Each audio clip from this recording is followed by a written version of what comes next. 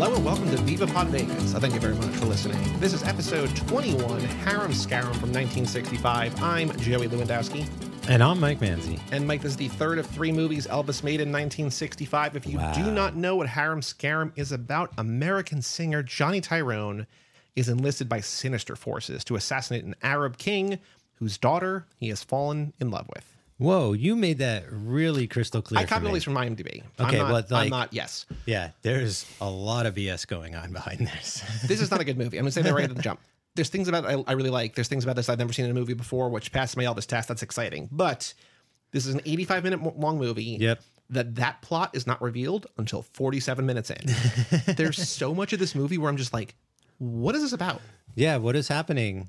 What is the story? What are you telling? Because it just feels like he's going places and meeting people. Well, and there's no real like driving force. Well, there's that one part. So, all right, it starts at like the weirdest movie screening ever. We'll get there. I know. Yeah. But like what I'm saying is, so he's invited one place to go perform for these people, like a kingdom. On the way, he's kidnapped, and then by these like assassins, and they're like, "We're gonna force you to kill the guy you're supposed to go entertain." That's what I thought, and he's like, "I don't want to do that," and then he escapes, and then it's all about capturing him again, and then you find out that it was the king's brother who like hired the bandits to kidnap Elvis and kill his brother. Like early-ish in the movie, Aisha does say to him like, we know that you're a killer because we've seen you in the movies. We need you to kill a guy. But like, I feel like the story is not explicitly laid out until like 47 minutes in. The other crazy thing about that is it's just a movie. It's just a movie. We'll talk about it. So Mike, we have three... But it's not, because he's actually a trained killer. Okay, Mike, so we have three taglines for this movie. I don't know if I like any of them really at all. I think they're all fine, but there's not like one, because sometimes they're like really bad, sometimes they're really good. They're all just kind of down the middle. Number one, all capital letters. The golden age of romance and song. Nope, not at all. Number two, 1001 Swingin' Nights. Okay, now we're getting somewhere. I actually kind of like that one. Okay.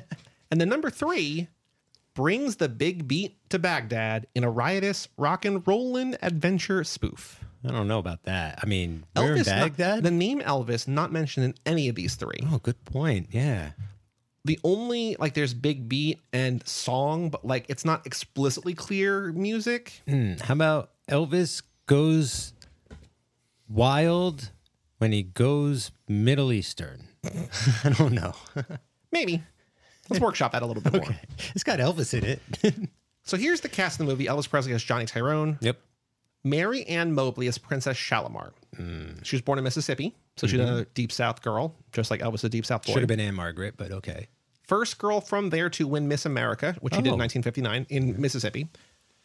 Acted on a bunch of TV series as a guest star. She was given the Golden Globe for New Star of the Year in 1965. She was also in Girl Happy, had a very small role in Girl Happy. Okay. We have Fran Jeffries as Aisha.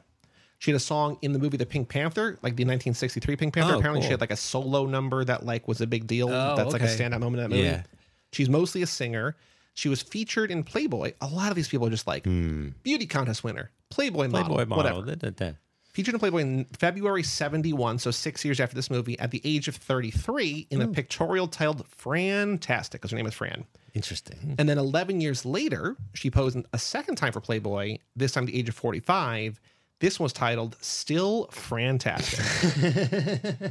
It's no wonder Playboy lasted as long as it did. We have Michael Ansara as Prince Dragna. He acted in a bunch of TV series like Broken Arrow, Buck Rogers, Star Trek, the original series, and Deep Space Nine. He's got a star on the Hollywood Walk of Fame. And he voiced Mr. Freeze in Batman and Mr. Freeze Sub-Zero from 1998. So he, again, a Batman kind of connection. Oh, okay. Connection. Billy Barty as Baba. Billy Barty, love him. The dwarf. He was in The Bride of Frankenstein. He was in Willow. He was in Legend. He was in UHF. He's been in a bunch of stuff. Everything, yeah. Still not still acting, but like he acted for like a long, you know what I mean? Those are extensive career. We have Larry Chance as, this is like where we got to the point where I'm just like bouncing around, like just like seeing who's notable. Larry Chance as Captain Herat. He was also in Flaming Star. So we talked about that movie already. Barbara Verle, W-E-R-L-E, as Layla. She was best known for her role in Seconds, which we talked about because she was also in Tickle Me. Seconds is a crazy movie. Seconds is a great movie. Seconds and Tickle Me, not a double feature. Those two movies could not be further apart. Then the three dancers, Emerald, Sapphire, and Amethyst. Emerald was Brenda Benet. She's best known for soap operas. Gail Gilmore is Sapphire. She was a former ballerina. She was in Playboy, but in a sweater. I guess she wasn't nude, as one of the, quote, girls from Canada.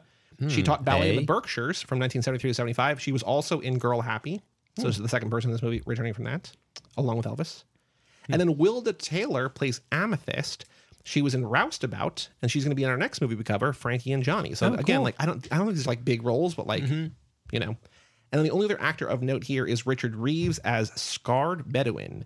Was also in Girl Happy and Tickle Me, and the next movie, Frankie and Johnny. But he was also in The Killing, the original Casino Royale, and a movie that I watched. I think you watched this month too. Billy the Kid vs. Dracula. Oh yeah, is this his friend that helps him escape? Is that the actor we're talking about? No. Okay, who? Are we I don't know who Scarred Bedouin. It might be Scared, but on Wiki it lists as Scarred Bedouin. Yeah, Billy the Kid vs. Dracula. That was not good. So this movie that we're talking about today, Harum Scarum, was directed by Gene Nelson, who also directed Kissin' Cousins. Oh. It was written by Gerald Drayson Adams, who also wrote Kissin' Cousins. Oh man, where. Produced by Sam Katzman, who also produced, you guessed it, Kissin' Cousins. Oh my God. He also Where are the Kitty Hawks? Where are they at? He also produced Superman 1948. Whoa. Oh, 48. Yep. Okay, you got me there. And cinematography by Fred Jackman Jr. The only credit of note I could find about him was that he shot a 1977 version of Spider-Man. So like these two guys the 70s. Okay, yeah, the one. Yeah, I think I know that one. Yeah, I just think it's funny that like oh, Superman, not that one. Oh, Spider-Man, not that one. Not that one. But you know. And then a lot of Kissin' Cousins.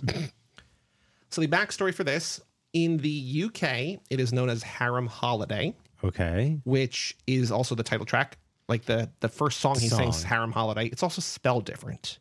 So Harum is spelled different? So the song and that version of the movie is Harem. Yeah. But this version is Harum. It is? Yes. I didn't even notice that. I think... might be an acceptable spelling. I don't know, but I've always seen it as EM. I know, like the UK and America, like they spell stuff same thing. No, I'm just saying, like I think our version is wrong for everywhere. I don't know. So some of this was based on Rudy Valentino's 1921 movie The Sheik. Okay, which we'll get back to that in a second. It reached number 11, this movie, on the Variety National Weekly Box Office chart, earning $2 million, and was number 40 on the highest grossing films of that year. Okay. It's listed, so the guy who founded the Razzies, John Wilson, lists this movie as one of the 100 most enjoyably bad movies ever made, which I don't like the Razzies at all, but like there's note for that. So back to the Rudy Valentino thing. Elvis loved the idea of his character being similar to a sheik, but he grew tired of the film while making it because his character was made to look like a fool. So he thought it was going to be a comedy. Okay. Or no, sorry. He thought it was going to be a drama. Like a romance thing. And then Valentino is in it. Right. And then it became what it is. And also... This movie we're talking about? He thought it was going to be a drama. Okay. So Colonel Tom... Of course. Thought it was going to be a comedy. Hold on now. I want to make a comedy. If you have one guess for Set in the Desert, what kind of insane over-the-top thing do you think he would suggest to make it a comedy? He must slide down the pyramids on his backside. Would you believe me if I said that he suggested introducing a talking camel? Why cannot the camel talk? And we will also have him sing a duet with Elvis, and they will be better than Elvis and Aunt Margaret. Who wants to see that? He has a camel now. And so that didn't happen, clearly. All I could think of, though, after seeing the Colonel Tom Parker credit, and by the end of this movie, Elvis being in slight brown face, is Tom Hanks as Colonel Tom Parker going, he's not white. Yeah. Yeah. Yikes. Basically, every critic hates this movie. Jack Shaheen, Shaheen, has this among his, quote, worst list of films with anti-Arab stereotypes, which... yeah, no argument there. So Elvis got paid $1 million to make this movie. Oh, he could have... Only movie he ever got paid $1 million. He could have paid off the Colonel a little bit there. Didn't he owe him like $2 million? Mm-hmm. Well, 5 cents full gas. Colonel Tom got half that, right? Oh, so like right, Elvis got $1 million, but Colonel got half. 10 cents for the white bread. Coincidentally, not really coincidentally, this is the first Elvis movie to lose money, partly because he got paid so much. Oh, man. And no one basically saw this movie. Damn, that sucks. You know what really sucks even more is like all of the like extra bits about like the dressing of this movie is very bad and like, you know, stereotypically horrible and stuff. But like the concept has always been like it's almost just like Seven Samurai or Three Amigo, where like they see this guy in a movie, they think he's really like that, so they hire him to like do something that he does in the movie. Except this is like top secret. Did you ever see that with No. Val Kilmer? I know about it. It's kind of like they hire this movie star because he can be a spy, and like he distracts them by being a movie star and also spying and stuff. So like Fair. there's ways like this has been done where it's not completely offensive. But this is completely offensive. The other note about the movie, and then I have some stuff about the soundtrack, is it was double billed, I guess like drive-ins or whatever, or just regular theaters, with Ghidorah, the three-headed monster. Oh, so you can go see an Elvis movie and a kaiju movie for one bill. Too bad it's got to be this Elvis movie. So here's some info about the soundtrack. Now I just want to see Elvis fight Godzilla, Joey. You put that in my head. Well, I at least got to get a poster mocked Godzilla up. fights Superman and the new, you know, whatever. But yes, we got Elvis, or not Elvis, we got Mickey Mouse and Godzilla on the wall. So even though in 1965, again, this is the third of three movies that came out that year, Elvis also put out a studio album called Elvis for Everyone, which took them 10 years to do. Like, he was just like recording songs for a while. They put out this like compilation kind of thing, right? Okay.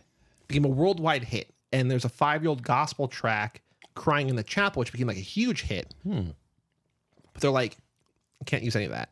Get back in the booth. And so they had to write all new songs for this. Oh, they didn't have like a pool to pick from this time around either? So Elvis was, in that sense, bummed. He's just like, we can't keep pushing these songwriters to keep doing these songs. Like, it's not fair to them. And the writing team of Giant, Baum, and Kay had provided 17 of the 47 songs in the last 4 soundtracks across 18 months. And he's just like, we're going to deal with it. But they were like, yeah, they're basically like, we got to write a song, whatever. They're wiped out. In reality, writes Wiki, which I think is kind of funny and true, almost any song could have been squeezed into the storylines, including old classics. But as long as sales continued, the formula required guaranteed control of publishing and new songs by the same songwriters. However, Presley's sales were plummeting in music stores as well as ticket sales at the box office. So I like that. Feels like a Colonel Tom, like, it works. Like, don't touch it. It works. Well, it's not even, no, but it's failing. So it's not even that it works. It's like, it is a formula. That is all that matters. Like, it has worked. It will work again. But like, no, you got to like change, like even Coke changed the formula once, right? Like, And it failed. but they tried. They tried. So 11 songs were recorded for this movie. There's only 9 in the film, but there's 11 on the soundtrack. It feels very light on songs. Yeah. I'm not complaining, but like, I noticed it. This is another one like other movies we've covered where it's like, there's like 3 songs in 5 minutes. Yeah, and then there's movie. Yeah, and then which is wild. Get back to the song. As with Roustabout, there were no singles released in conjunction with this movie. They're like, we got 9, and they got 9 or 11 songs. We're not going to put it out as a single. That is just, from a marketing standpoint, if you're just selling the movie, I know. Insane. A month later, they used a leftover 1957 track, Tell Me Why, backed with Blue River from the aborted May 1963 album sessions, which I don't know. Like, but again, I don't think they're songs from this movie. No, it doesn't sound like it. They're not. It's just like there are other songs that they're like, we're going to put out a single, but it's not going to be songs from the movie that just came out. Because he had that other album going, the Elvis for Everyone. So maybe as much as the plan originally was make movies to make music to be bought by people and like wash and repeat, this seems to have thrown a wrench in the plan by releasing a new record. Yep.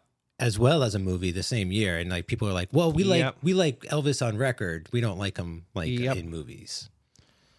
The film and its soundtrack, writes Wiki, are considered the low points, or one of the low points of Presley's career. People are just like, this movie's not good. This soundtrack's not good. What are we doing here? Well, it's weird how much better this movie makes other movies seem. Movies that I were just like, it's good. It could be better. Now I'm like, well, that's awesome. I don't think this is terrible, but it's not good. Like, there's stuff about here that I enjoy, but this really feels like a by the numbers, we need to get the movie out. And it's like, you don't have to. So like even that stuff isn't so much what bothers me. What bothers me more than anything is like the complete lack of any cultural sensitivity. I mean, even for the time, they could have done probably a little better than that. Like making up weird like gobbledygook names for places and people. That actually might be, and I don't know for sure, that might be like to not like to not disrespect the real place. Like in Top Gun Maverick, where they're like, we're not going to name the country because we can sell this movie in China and North Korea. You know what I mean? We can't say the enemy is China because like whatever. Right. Like it could be like, not that they're going to sell internationally, but they'd be like, well, we're not going to name. Were they selling Elvis in Iran? I don't know. Like,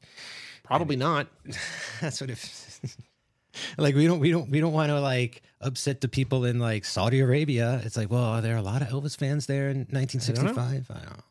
So the movie opens with the song Harum Holiday, which ends before the movie itself begins. It's just over the opening credits, which is the opening credits were weak too. Like they felt just like so like cut and paste. Yeah.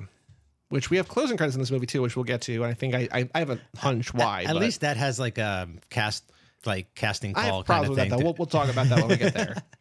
But this movie opens in a very kind of exciting way. Yes. Like you mentioned earlier, we're opening with Elvis watching an Elvis movie. Yeah. Yeah.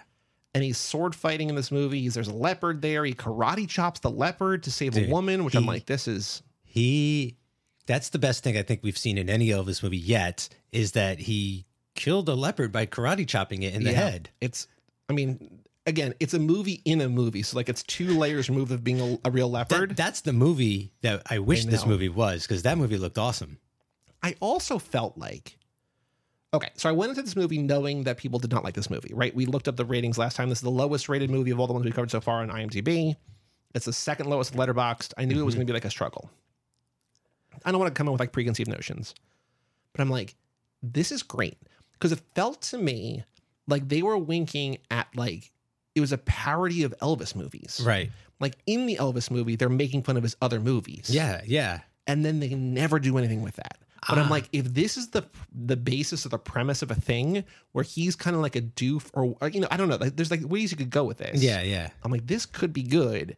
And then they basically throw that all away. Yeah, I was pretty bummed about that too. Like I was sitting there going like, I would be cool if the whole movie was them in that room watching that movie and periodically cutting back to the audience and commenting on it, So like we're just sitting there for 80 minutes watching them watch that movie. I was like, that would have been fine too. But no, the movie that they're watching seems infinitely more exciting. And I'm making up all kinds of like ideas about what happened up until that point with that movie. So the movie, Elvis, the character, the actor in our movie plays, sings the song My Desert Serenade after he frees the tied up woman they make out, right? And they keep cutting back to this audience and they're just like not smiling, not laughing. But then there's somebody who says something like, we've never seen a room so lively. It's just like, where? Really? What? We should also say they're on some kind of like diplomatic mission. He's like an American ambassador. What's his name again? He plays a Johnny Tyrone. Johnny Tyrone. Yeah. 2 first names. So that's very Johnny Fontaine. Mm-hmm. It is. Shout out to The Godfather. Shout out to your other podcast. I knew we were in for a little bit of trouble when the movie ends. People applaud. The curtains close, and the superimposed screen that we've been watching is still in front of the curtains. And I was like, oh, you really just didn't have money for this. Yeah. Like just have it fade to black and then close the curtains. Like there are ways to do it without like having to spend any dollars on like CGI or whatever. That's true. That's unfortunate stuff. But this is when we find out that the ambassador from the United States to the country of Babelstan. Babelstan. Babalstan, according to the closed captioning, introduces Elvis, who then sings Go East, Young Man. But I'm just like, is Babelstan... What is Babelstan? Yeah. He's like, the country. I'm just like, okay. Yeah. It's a made up country, but maybe there were tensions in the Middle East around this time and like they didn't want to piss anybody off. I don't know. Or like maybe they're just like kids don't care. Kids are watching this, they don't care. Or like maybe what I think is like even worse and probably more true is like let's just make fun of these strange people we don't know anything about. when was Dr. No? Was that around this time? Was this before this? Was it after this? I know that 60, I think it's right after. Because Casino Royale is 63. Not like the 69, I can't remember. So Dr. No came out, 62. Okay. Russia With Love, 63. Goldfinger, 64. Thunderball, 65. Off. So there's 3 or 4 Bonds. But like, okay, so we think about him, you're talking about like Top Secret, right? Where him as a spy, acting as a whatever, actor acting as a spy. Mm-hmm. We're again talking here, like, or maybe a parody of a thing.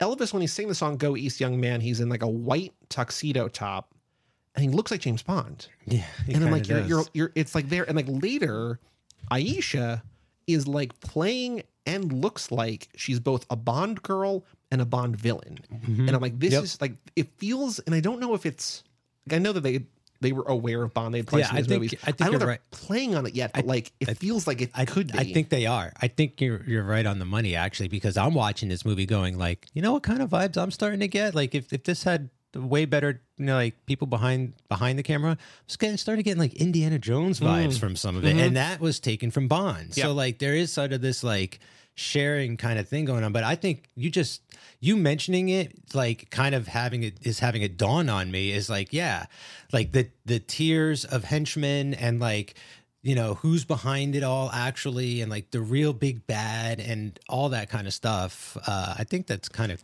makes it because cooler. like I wonder if, because like now with like 60 years of Bond, when you see a guy like in a tuxedo that looks like that or whatever, you're like, oh, like whether you're intentional or not, like you're playing off Bond, right? Yes. Yeah. I'm not sure historically of the thing if like in a movie from 1965, if you're playing off of Bond already, or if you're also just drawing inspiration from the same thing that Bond is drawing inspiration from.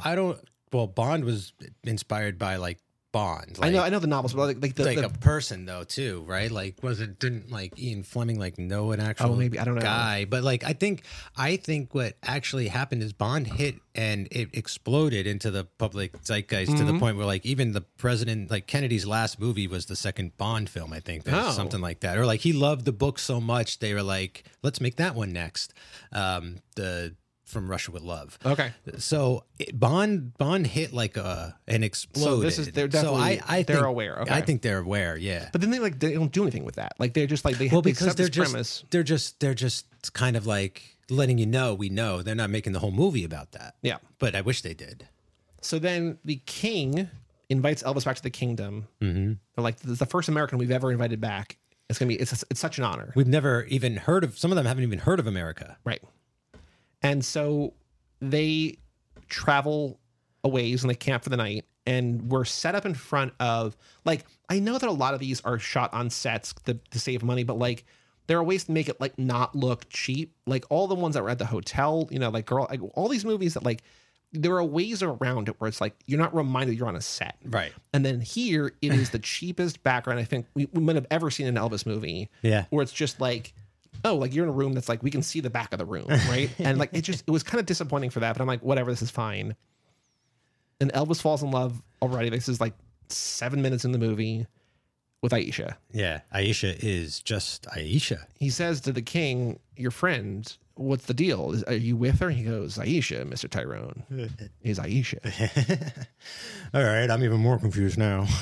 And we see bandits lurking, and then he kisses Aisha, and he passes out, and then the bandits get him. Mm-hmm. And it turns out that Aisha was, in fact, Aisha, but also kind of a criminal. Yeah, she works for, like, the assassins. Mm-hmm. She's, like, one of the main assassin leaders. So here's my issue with the movie. This is a little bit of hair blindness. This is a little bit, I think, of the movie not actually giving a shit about the women. I can't tell these women apart. There's like 2, maybe 3, maybe 4 different like prominent brunette women. Yeah. And I don't know who's who. Yeah, they try to do a thing with the dancers by color coding them at one point. Which is fine, but they also don't matter. But I was going to say they're not main characters with dialogue either. They're not like the princess so are the only 2 real main women Princess Shalimar and Aisha? Are those the only 2? So. And one is good and one is bad, basically. Basically, yeah. Because I'm just like, I don't know who this is. Like, I'm not sure who this is supposed to be. Well, I was getting tripped up a little with some of the guys too, because if you notice with the bad dudes, there's 2 bald guys running around. One of them's the leader and one of them's not. Yeah. And at the end, one of them actually kills the other. Mm-hmm. And I was like, well, who was in charge exactly of that? Know. You know? Yeah. But I will say about those henchmen, they got the tallest dudes in Hollywood, and they're like, we need everybody 7 foot and over because, damn, like everybody in that movie is like, all those like hench assassins are like huge. So we cut to Princess Shalimar's playing chess with her father. Prince Dragna arrives, which is like her uncle, the king's brother, next in the line for the throne. Right. And he's like, the assassins are here. You need to hide. They send her away, right? I think they send her away because they're like, it's not safe for you here. It's too dangerous. We'll come meet you soon. But she goes to like their summer retreat. For the first time of maybe 3 or 4 times in this movie, Elvis gets woken up by having a beautiful woman kiss him. He keeps falling asleep. That's right. He keeps getting woken up with kisses. Twice in the scene, I'm just like... The Mirage scene? So he sings the song Mirage. Yeah. And I'm like, we don't know who any of these people are. We don't know where he is. He doesn't know where he is. I'm still not sure what's going on in the movie. But more and more women keep coming up to him and bringing him food and like fawning over him. And he sings a song, then passes out again and gets woken up by another kiss. And he's like, oh, you're real.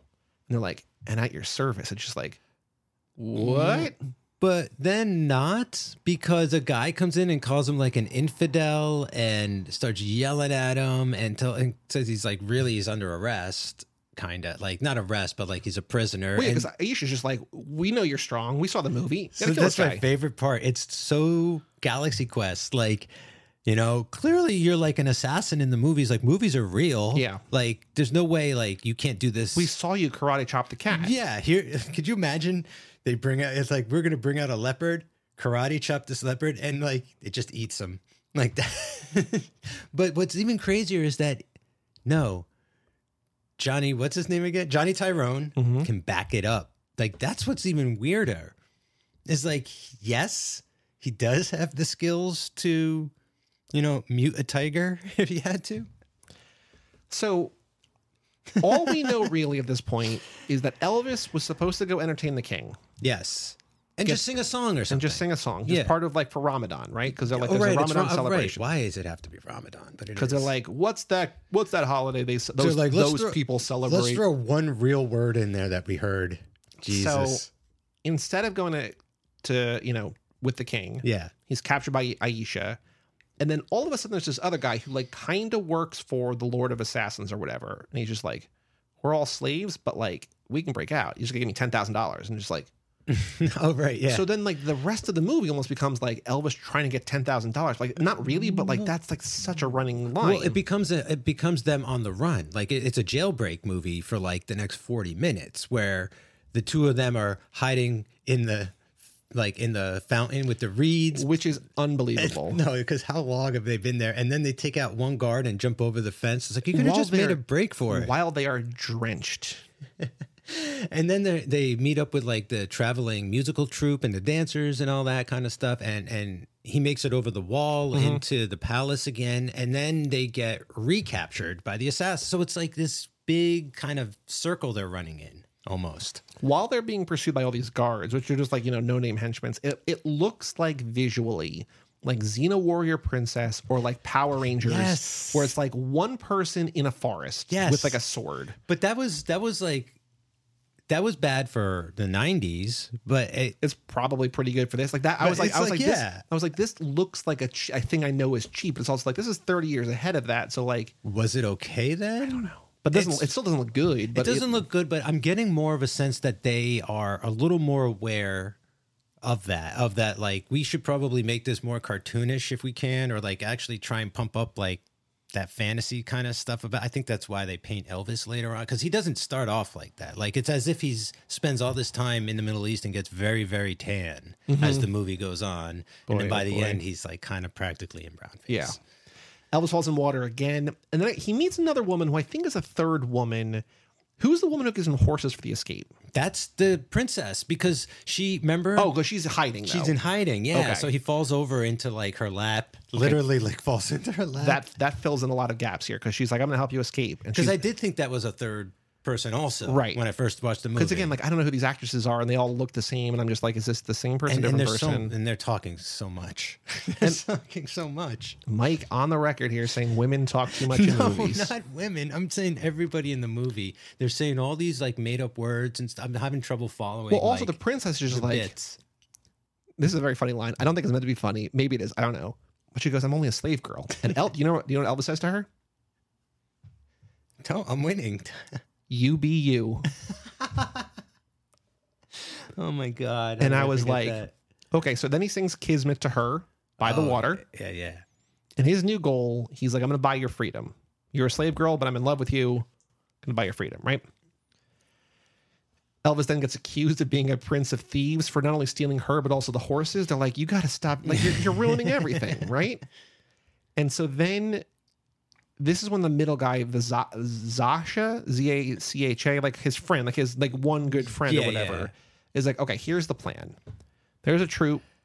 They're going to be dancing for the king for Ramadan. We're going to be a part of that. We're going to get out that way. He's like, cool. This is where we have like a 5-minute scene of Sapphire, Amethyst, and Emerald dancing. Baba shows up and he's just dancing. Well, and it feels like there's not enough movie. Like, let's just have a big long scene of these girls dancing. Well, there's that. And then Billy Bartley shows up and you find out that it's all a distraction and they're actually thieves. Well, Billy Bartley, that's Baba. That's the dwarf. Yeah. Yeah. But I'm saying like, that's why the dancing is going on for so long is because you got to show them like, go through the crowd. And the dancing is going on because this is an 85-minute movie that does not, it's not. That too. And then Elvis picks up the tambourine and. Well, yeah, he sings that song, Shake That Tambourine, because he joins in the dance with the tambourine. And then they really try to like rob him blind with that one. But like, it's just so bizarre that they're doing one thing where it's like the drums and the dance. And then Elvis is like, you know what? I bet they're going to like some singing, some good old fashioned American singing to this. What I like, there's a phrase, I'm sure it's a common phrase, like it feels like an Aladdin phrase where they call Baba a cut purse, which I think is just like a great, like just like a thief, but like a very specific kind of thief. Like you cut the purse off of somebody's belt and like you're going to take that. So then Elvis escapes, and this is where the movie gets weird. Because now all of a sudden, he's got Baba, he's got Zasha, and he's got these two kids, Sari and Yusuf. Yeah. And, right. He's got like the street rats. And like, he's just like, I'm gonna buy all your freedom. He's like, I'm gonna buy this whole family and bring you all home. But the weirdest thing, because they're like, you have to buy us from the root of all evil. The root of all evil. You got to buy us from the root of all evil. They keep saying this thing over and over again, right? And Zasha says he's an American, which means nothing, but he's filthy rich, which means something. The weirdest and most uncomfortable part of the entire movie, we're talking going back to what I said before, what I was reading from Wiki, that like any of these songs that fit any movie, blah, blah, blah. Maybe don't sing a song called Hey Little Girl, which is about you being in love with a girl, but like an age-appropriate girl when you're a 30, 35-year-old man and you're singing to, or like a 20, 30-year-old man singing to an 8-year-old. No. And she's dancing and she's just like, I'm going to be a beautiful slave girl. He's like, I don't know about that, but you're going to be a heartbreaker. And then he's basically like lusting after her in song. I'm just like, but the entire time before she's dancing, he's like, she's sitting on his lap. Yep. He's like holding him just like, and I'm not accusing him of anything. No. But this is weird. I don't think the movie is aware of what it's doing at this point as far as how inappropriate this is. Okay. Like I think that they truly are like, this is good, clean fun, you know, like it is kids coming to see. He's a big brother. Yeah, he's a big brother. Kids are coming to see this with their big brothers or sister or whatever. Like kids, you know, it comes across as like incredibly creepy because this little girl does like a very, I mean, there's no other way to put it. It's like an erotic dance, like for like a grown woman. Like 8. And she's like doing that hip check shake and all of the very seductive motions and stuff. And it is hard to see Elvis. What's the word I'm looking for? Like grimacing at her or something. Like he's got this weird he's look. leering at her. And because the song is about how like, hey, little girl, like come over here, like let me check you out, and just like. No, it's about how he likes little girls. I know, but like, and he's singing it to a little girl. But I don't think it's about how he likes little girl. Like I don't think meaning like little girl like that. But yes, that's why I'm saying I think it's like. What am I trying to say? It's like a 20-year-old saying to an 18-year-old, like, "Hey, little girl, like come over here," or whatever. Like it's a weird diminutive, whatever. But it's also not meant to be for an adult man singing to an 8-year-old. Yes, I agree, but I don't think the movie thinks it's doing something wrong. I wonder how it played in 65. Like, I wonder if it was fine. I think they were probably laughing and being like, oh, yeah, when she gets older, like, Elvis will She'll date Elvis when she's older. Sure, whatever. It's. But I'm just like, this is not good. It sank the whole thing. So then Elvis falls asleep again and gets woken up by a kiss again. He's like narcoleptic in this time Aisha wakes him up and says, look, this is where we basically establish what's going on. You don't kill the king, all your friends are going to die. Yeah. He's like, God damn it, like, what are we doing, right? I just want to make movies. So then we have another amazing thing I've never seen before, which I think is Princess Shalimar in her bedroom. Okay. There's the reflecting pool of the bathtub or whatever. My God. And Elvis sings the song Golden Coins to her from the pool. Like as a reflection. He's not in it, just his face is in it. So question. Uh-huh. Is this more Elvis singing in someone else's head? Well, so later, when he's in prison, right, and he's singing, I'm like, is this in his head? Because it makes, because like nobody else is singing. There's like a backing track. There's like harmonies. There's whatever. There's drums, and no one's reacting. And I'm like, okay, like this is fine. Like I'm finally realizing this is in his head. Like he's hearing this. Like it's just like it's in a monologue. And then a woman comes up to him and is just like, the prince is gonna love that song. And then they heard him. And I was like, so why didn't you do anything about join in or whatever? I don't know. Because I was like, finally like, oh, I cracked the code. Like this is just him. Nope, Joey. No. You cannot crack the code. It is a undecipherable code. There is no cipher. You cannot tell how I am thinking. So I will say though, like the being serenaded by a reflection. Amazing. Like I think the only other time I saw anything even remotely close to that was in Greece, when Olivia Newton-John is singing her song after being made fun of at the slumber party, and she like looks in a puddle and sees Danny Zuko's reflection as she's like singing to it. Mm-hmm. But Travolta ain't saying Jack. Right. Yeah. Back. Man, amazing, really good. Then we have another 5-minute dance scene from the girls because like this is when they're performing for the king, right? Oh yeah, but that's like they're in to kill him, like, correct. Yeah, but like so Elvis is in like his like a full black like cloak and shawl thing, which looks kind of cool. You'd never know he was an assassin. You'd never know that outfit. They're like, here, let's give him our best assassin cloak. And then Elvis like tries to make his move, although I don't think he's really trying to kill the king. He's trying to. No, he says he was going to warn him. He said he was never gonna kill him. And whatever he tries to do fails, and he gets arrested. Yeah. And I was like, well, all right, now he's in prison. And then this is when he's singing "So Close Yet So Far from Paradise," which is the one I was trying to crack. And I'm like, what is going on in the scene? And then like halfway through the song, I'm like, oh, this is a good song. Like this, I think is the best song in the movie. I don't think like much of the music in this is great, but this is a song where I'm like, I was confused at first again by the thing that we do of like, what is the actual happenstance of why he's singing? Who is he singing to? Who can hear him? Whatever. Where's the backing track coming from? Where's the drums coming from? And then I'm like, oh no, this is actually a pretty good song. But while he's doing this, Baba's running around like bonking guards in the head outside. I'm just like, this is. Oh yeah, it's so weird. Coming to like try and rescue them. Like he's Splinter selling his way through through the prison. I was thinking a little more Metal Gear Solid, but yeah, I guess it's sort of the same. You know, I love Billy Bartley. Too bad he didn't get any lines, but it's always fun when he shows up. But he breaks them out. He's got a big old rope they rappel down with, but then he and Elvis go to warn the king and like tell the king like what actually happens. Yeah. And they rappel into Princess Shalimar's room, and the king freaks out and she's like, don't freak out, I'm Elvis. And the guy's like, all right, I'll hear you out. He's like, oh yeah, okay, right.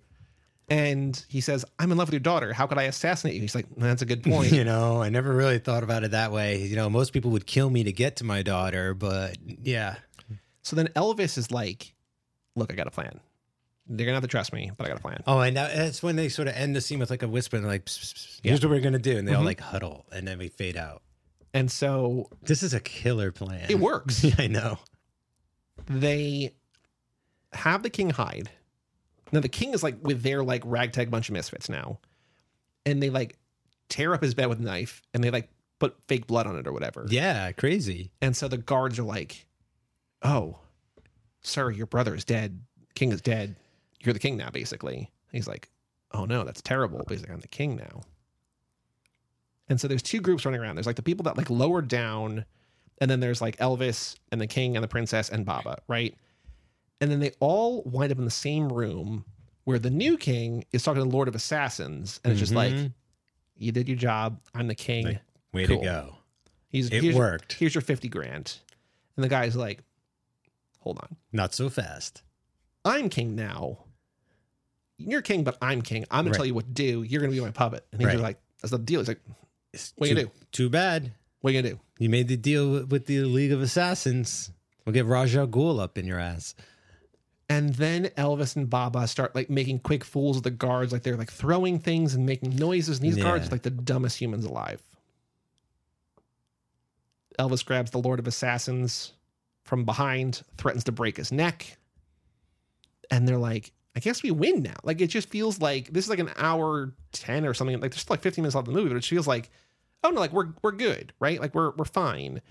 And then there's all the other men at arms, like Zasha's men, like his like, you know, web of shadows or whatever. Yeah, League of Shadows dudes. That like escort them through the city. And then there's a big fight where Elvis and his men win easily. And then Elvis sword fights with real swords, and he's like, this is what you're saying before, like he's like a competent fighter. Yeah, he's like actually the guy in the movie. It's like he was playing himself in the movie where he's like Tom Cruise. He does all of his own stunts, I guess. I don't know. But like the wildest part to all this to me is like after they capture the bald head of assassins, the Lord of Assassins, they tie him up to like a wagon, like the back of a wagon, and then just kind of like leave him presented in the courtyard, all right? And then like the huge fight happens, and the guy's just like just standing there like dodging bullets and knives and all this shit, and he's like, I'm gonna get free and I'm gonna like get you, Elvis. And then at that moment, like, well, he's got like a guard in front of him, right? Who's like protecting him. And this guy's got a machine gun. Yeah. And that guy gets an arrow through him as he's machine gunning, and he like whips around and he shoots the King of Assassins. And I was like, what's brutal for this movie? And really brutal. And then Elvis and everyone like kind of look like, oh, well, that took care of itself. Smash cut to Las Vegas, where Johnny Tyrone is singing once again Harum Holiday at the Galaxy Hotel. He's brought the dancers with him. They're part of his act now. Everyone we know in the movie is in the crowd, loving it. Big curtain call. And I was like, there's still 2.5 minutes left. There's plenty of time for a wedding. They get married. Are they going to get married? He goes to the girl, to Princess Shalimar, kisses her. The entire crowd cheers. It says the end. And I'm just like, no marriage. But there's still like a minute left. And then that's when we have like pictures and names and characters. But it's not Elvis, Johnny Tyrone, picture of Elvis. What's her name? Princess Shalimar, picture of her. It's like two names, like a picture of just like a random shot of the movie. I'm just like, doesn't help. Nope. No, it's not like the end of like Kill Bill, right? Where like, or Kill Bill 2, where it's like Uma Thurman as the bride and you see a picture of her and this and that. No, it's like, it's like Elvis as Johnny. And then there's like the Vegas Strip or like a camel in like a desert or something. It's like, well, what did the camel, who played the camel? I don't know. Wild and I'm like, stuff. I think this is because like there's probably 6 or 8 minutes of the women dancing.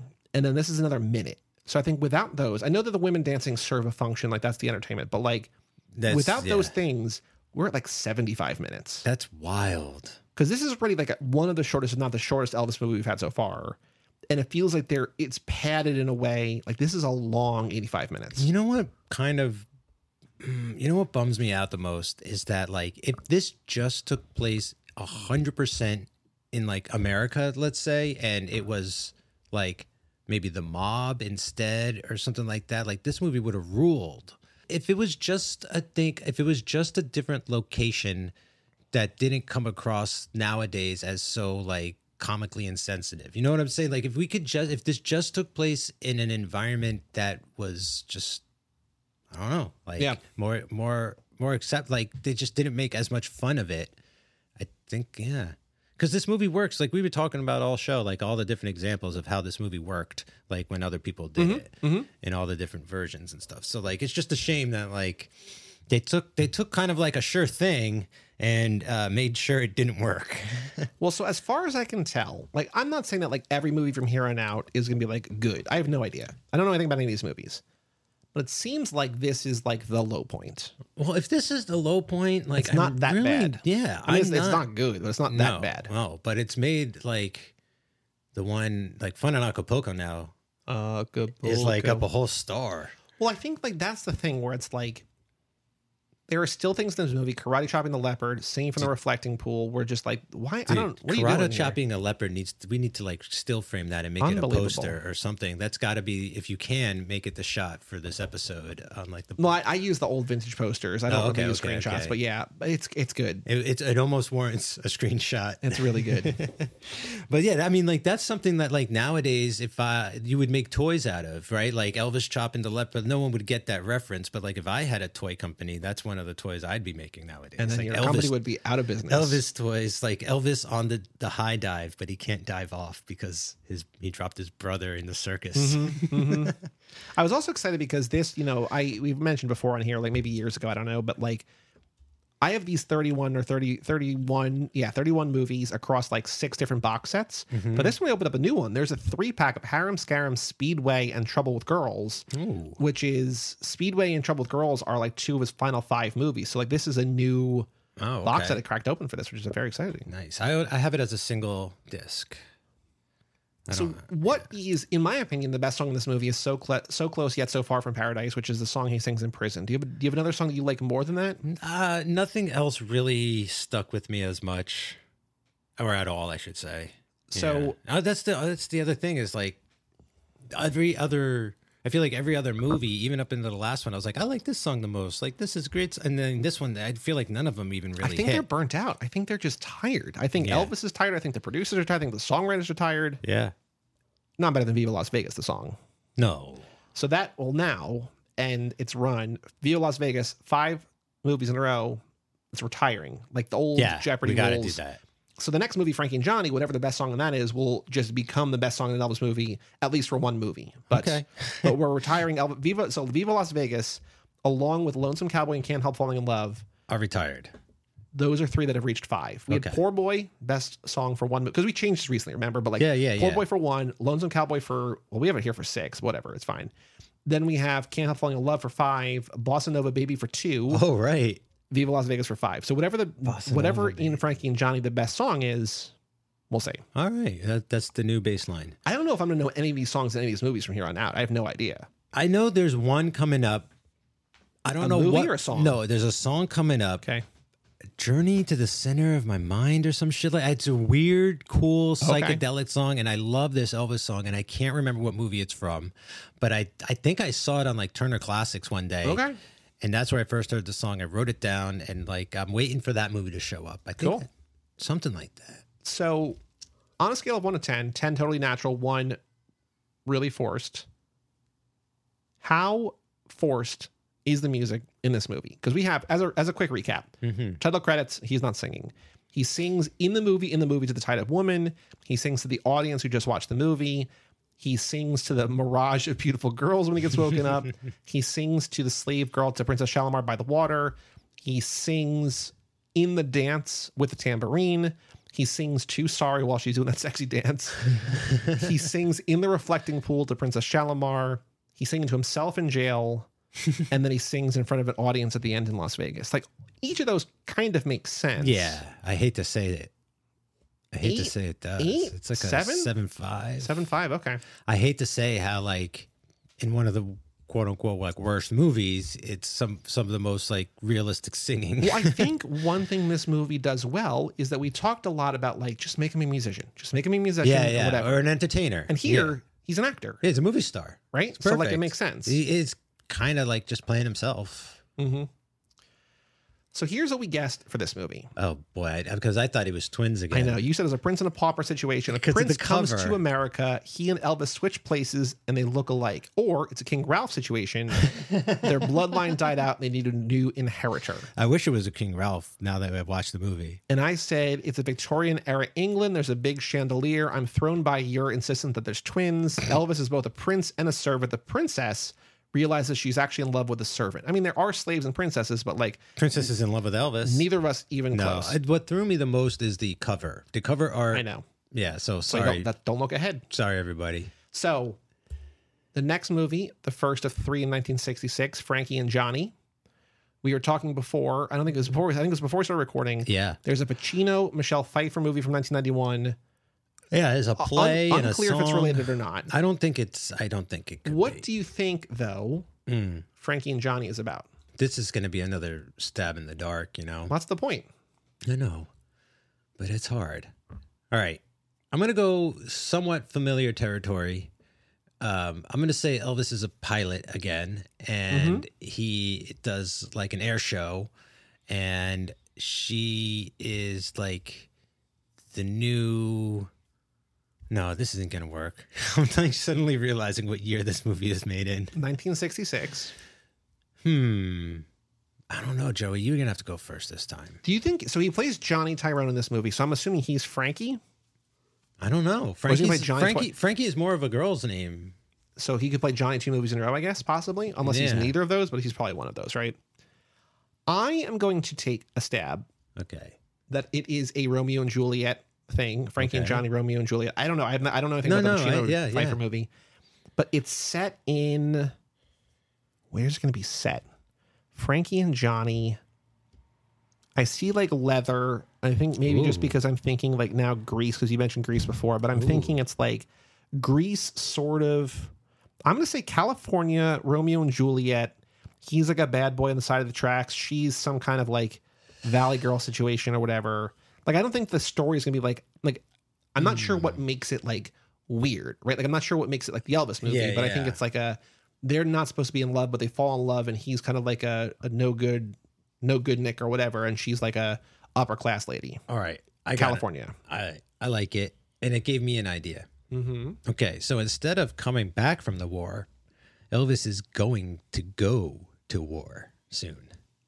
Okay, he's enlisted, and he meets this girl, and they fall in love, and it's gonna be she becomes sort of like a war bride thing, and maybe like. Since since he can sing and stuff, like or whatever his vocation is, they're gonna try and see if that can get him not out of it, but like somewhere like so he doesn't have to see a lot of action or something like that. But and then I think at the end, you know, like he goes off to war and it's going to be very sad. I can't think of anything. So it's such a hard one to do. I also feel like there's this, oh boy. It just feels like one of those things where it's like, oh, boy meets girl, but like it's going to go terribly wrong. So here is what it's about. A riverboat singer. He plays Johnny, by the way. Oh my God, a riverboat. You've jumped way off. He's Johnny twice in a row, so he's Johnny again. A riverboat singer with a weakness for gambling. Oh, so it's like Maverick. He's going to be like Maverick. Wants to find his lucky redhead. Whoa, and Margaret. But his girlfriend, Frankie, is not amused. Oh, he wants to cheat on his girlfriend. I'm not amused. I have no idea. So it's all going to take place on like a showboat? That would be cool. I think on the Mississippi River. I'm down with that. I mean, we've had gambling a couple times, right? We had the Las Vegas stuff. We also had in Follow That Dream. And in Florida, the mob. So, we'll see. It's I'm almost excited. A full point higher. It's a 5.5 on IMDb, which is still a little low compared to other ones, but we just saw a 4.6. I like that it's like a location movie. Like it's all going to take place on this riverboat. Yeah. Oh. And the letterbox is up to a 2.9 from a 2.6. So I think that's just about right in there. Man, that was an impossible guess. That was an impossible guess. It's so tough. We forgot to do Elvis news at the beginning. Oh, yeah. I will say that there is... Priscilla is coming out very soon. Yeah, Sophia very Coppola's Priscilla, excited. which we will cover for this podcast. I've heard it described as, I mean, I'm following A24 and they're only retweeting like glowing things, but it seems like a lot of people love this. Yeah. And it seems like someone described it as like the yin to Elvis yang. Like it's just Baz like a Luhrmann's. totally different, perspective and style and everything. So nice complimentary piece. There's also a Riley Keough was doing a live music special from Graceland at Christmas. Oh, wow. Is it going to be televised? Riley Or Keough YouTube? Christmas special. She's producing a live music special at Graceland because remember she like owns it now. There's Christmas at Graceland on NBC Wednesday, November 29th. I think we're going to have to do that as a bonus episode as well. Cool. Simulcast awesome. on Peacock. And the other thing, something you sent me, you found, and you sent me a picture of Rockabilly Vampire. What is Rockabilly Vampire? Where was that? I believe that was on Tubi. Okay. Tubi's a great free app for movies, especially horror movies. And, we're recording this in October. And it's going to be out in 2 days or 3 days. So this is an October episode, but like we're both in the middle of the Hooptober marathon kind of thing. So I was searching for just vampire movies or movies associated with Bram Stoker or this or that. And this Rockabilly Vampire came up, and it turns out it's Elvis, an Elvis vampire, something or other. I don't know. I was talking to a friend of the show, Melissa Lynham, who doesn't listen to the show, but like we just describe her as the friend of every show because she's a friend of mine. And I was saying last night that we were, going to record this episode, and she's like, "Are you going to do like biopics and stuff?" I'm like, "We're going to do everything. We're going to do like movies that like his concert films, then biopics of him or whatever. Like we did obviously the Baz Luhrmann one, and then we're going to do ones where he's a character and we're going to do Priscilla, whatever. But I also think that like things that are just like playing off Elvis, like we talked about earlier, like the Matthew McConaughey Elvis thing on Netflix, right? Like there's just like, there's things that are in the vein or whatever. Johnny Bravo is kind of, I mean, I don't know. Did I also send to you some other thing I found about like Elvis from space? I think so. There's like a Elvis from space. He comes down and participates in a Elvis contest. There's so much. Like, I don't like that. There's that whole VOD Elvis exploitation. Like there's shark exploitation. There's king exploitation stuff. Love that. I mean, we'll get to that all eventually. I want to, we still have 12 more movies of Elvis's. Yeah. We also have Priscilla. We have this Holiday from Graceland thing. Yeah. And then we got a bunch of other stuff. We got the Naked Gun trilogy. The Lisa Marie stuff. We got Riley Keough stuff. We got biopics, got concert films. We got lots of stuff to do. So, whenever we have other things come out, like we just did a Cage Club episode for the retirement plan. So that's why we're doing this now. But, we got other stuff coming out soon. So just check it out. Nice. Thank you all for listening. If you want to email in, King, King, at cageclub.me. We have no emails today, but if you want to email in, King at cageclub.me. It's great when you guys send in notes because it's very nice and it warms the heart. But Mike, any other thoughts, anything else you want to say about Harum Scarum before we go? Oh, man. It's do not trust the covers or the posters. I should have known this a long time ago because I love Roger Corman and that's like his whole thing, right? It's like you sell him with the poster, but like the poster, especially when it comes to Elvis, does not dictate the movie. He was not a twin this time. I will not make that. I will not make such a confident mistake again. You can't play twins again. Maybe he does. You only get that once in your career, I think. Yeah. I'm Joey Lewandowski. And I'm Mike Manzi. All right. Elvis has left the building. So close, yet so far from paradise. I hold you in my arms, and paradise is mine. Then you slip away like a child at play, and here am I, so close, yet so far from paradise.